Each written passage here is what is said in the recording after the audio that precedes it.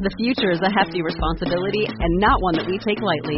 But then taking things lightly has never been what Hefty is about. That's why we've created the Hefty Renew program that turns hard-to-recycle plastics into valuable resources like park benches and building materials.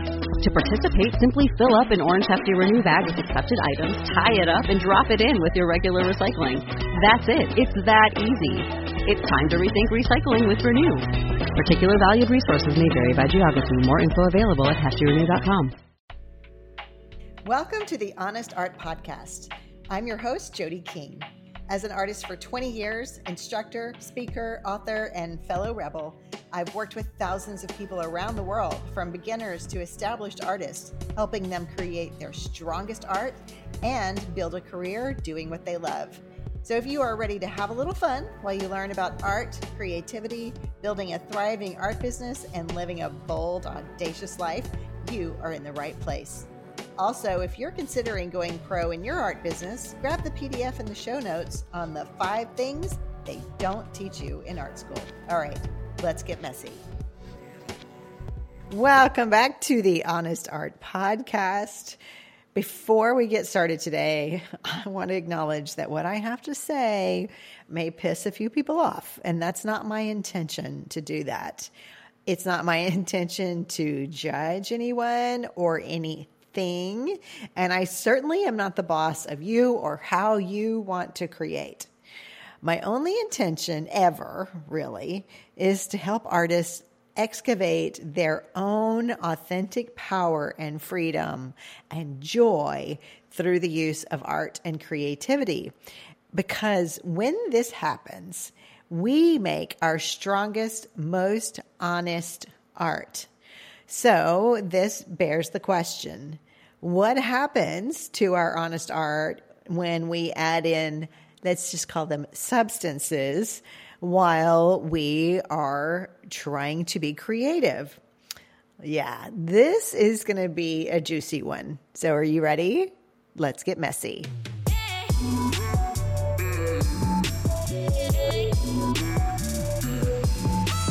First off, I want to reiterate, I am not the boss of you or how you want to show up to create.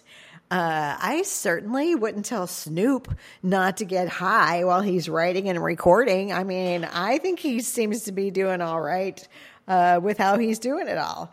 Also, you've probably heard me say that one of my favorite visual artists, dead or alive, is Jean-Michel Basquiat. It's widely known that Basquiat battled addiction and substance abuse throughout his life, and these struggles were often reflected in his art. So many incredible artists: Janis Joplin, Jackson Pollock, Keith Haring, Andy Warhol, Willie Nelson, all openly discussed their use of drugs and or alcohol. What I want to dive into is honest art and how substance use affects our art positively or maybe negatively. But let's talk about what it even means to create honest art and why we should care about this. So, honest art is that art that we create when we are in the zone or in a flow state. It's when hours go by and it feels like it's only been 30 minutes. It's that art that feels like maybe it came from somewhere else, almost like you co-created it with the divine. There is a saying that I love, and that is, no artist creates alone. When we're creating honest art, it's like you look up at that painting or something you've written and you're just like, whoa, where did that come from? It's also, ironically, the most palpable, energetic art that we can make. It's the art that doesn't feel watered down or contrived. It is less self-edited and it feels true. That's why I coined the term honest art. So actually, it makes sense that it's also the art that connects more with others. It's like it's visceral. And this reason is why it's so important to make honest art. If you have been called to create, and I mean, it doesn't matter if you've been called to create, like paint a beach scene, or it's abstract expressionism, or it's florals. If you are called to create, the world needs what you have to offer.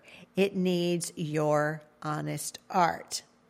Okay, now that we've got that settled, let's go back to creating under the influence. And I'm going to share with you one of my experiences. Actually, this experience may have happened more than once. But I've had times where I'd go into the studio, maybe let's say like 1 or 2 p.m., and I'd start painting. And then what do you know? 5 o'clock would roll around, or maybe 5 o'clock somewhere. And I'd be like, I'd like a little relief here, particularly if I was in the struggle part of the painting. I'd pour a glass of wine, and you know what? I'd start to feel a little better. Can anybody relate to this? Is it just me? Anyway, then I would keep painting for the next hour or two, and then maybe have another drink or two. And by the time I'd leave the studio, I felt like I had basically painted the next greatest painting of all time. And was I a creative genius? But by the time I get back to the studio the next day to see that same painting that I had spent hours on, I was like, what the actual hell has happened here? It was not at all the masterpiece that I had remembered from the night before, which meant I certainly was not a creative genius. It was only the wine goggles that were fucking up my vision.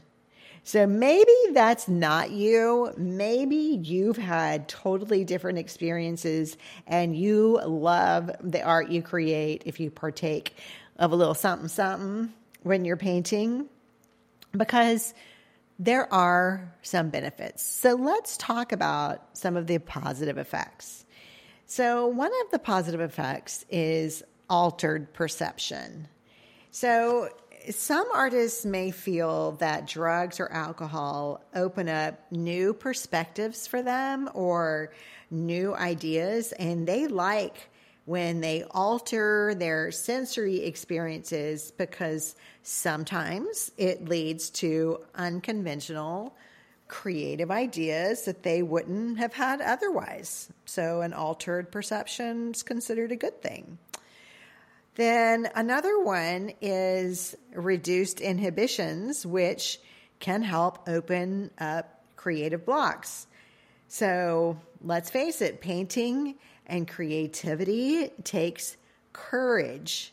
So any artist who spent any length of time painting, trying to stay out of our heads, knows that we inevitably get to stage 3, that this is shit phase, or even stage 4, I am shit phase. And who wants to feel that? So using a substance can lower our inhibitions, reduce that negative self-talk, and even reduce our self-editing, that overthinking thing, allowing us to explore ideas that we might otherwise avoid due to fear or self-doubt. So this can lead to artists trying new things, like mark making or color choices, or maybe writing things in the painting that they wouldn't feel comfortable writing before, that they may have self-edited out. So it can have that benefit. The other benefit it can have is enhanced focus or flow. Remember, I said honest art is when we feel like we're in the zone.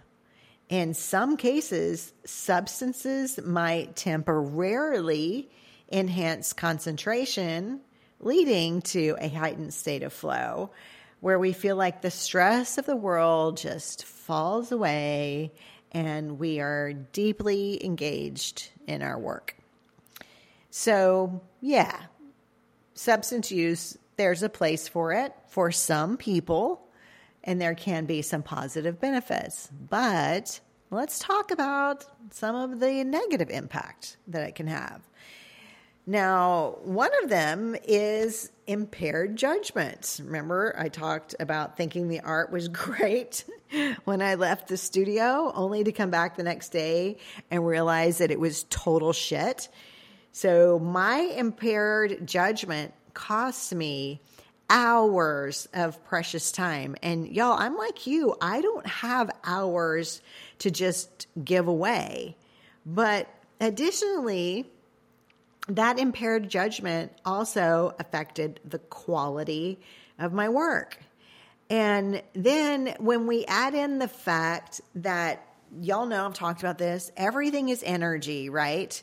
Einstein proved this. The energy of that art is off because the intention around it, it can be anything but honest. So the other thing that can have a negative impact is it can create inconsistent quality. If you've been around me for a while, you may have heard me talk about the 4 fundamental things that all amazing art possesses. And I'm talking about like all great art, from Da Vinci's Mona Lisa to today's Daniel Hirsch's cherry blossoms, or even some of the incredible art that you see on Instagram. All amazing, fabulous art possesses a few things, 4 things, right? That's great composition, good color values, color cohesiveness, and then the energy of the artist. So this, when we think about it like this, when we are severely under the influence, some or all of these can be severely compromised. And this could lead to art that lacks the most important thing of all, and that is your voice, and it's your energy. It's your honesty. Now, notice I said it could affect those things. Some artists, like Basquiat, knew these fundamentals that I just talked about, like the air that he breathed. He could paint with harmonized color and values in his damn sleep. But I'm not Basquiat. I still get stuck in my work and have to take a beat to think, how can I make this stronger? What does this piece need? Where is it lacking? What is it asking for? It's like a dance, like truly. Have you ever danced with someone who's like trashed on the dance floor? It's like they're doing their own thing. Sometimes they're just trying to stay vertical. So when we lose our ability to dance and interact with the work, to co-create with it or with spirit, it can really affect the art itself. So listen, ultimately, it's like there's a fine line between what helps a little and when it really messes with the quality and honesty of our work. If you've ever taken a workshop with me, I serve wine and snacks, and I'm going to just keep doing it because, I don't know, maybe it's because I'm Cajun, but I love how having a little wine creates a festive atmosphere. And if you've ever been with me in Italy, you know that, hello, we're in Italy. It's a workshop in Italy. But I also know a lot of alcohol or something else dulls my senses and affects my intuition. It also affects my ability to get in the zone and to co-create. Let's face it, it affects my ability to make honest art. Hey, Black Friday is coming up, and if you've ever been someone who is interested in the color course for Rebels so that you can start creating truly fine art, Or maybe you're interested in learning how to sell lots of art by creating a thriving art business. Both the Art Biz for Rebels and the Color Course for Rebels are going to be on a deep discount on Black Friday weekend, November 24th through 27th. Who doesn't want to save lots of moolah and make lots of moolah while doing what you love? Be sure to get on my email list at the link in the show notes to get those Black Friday deals.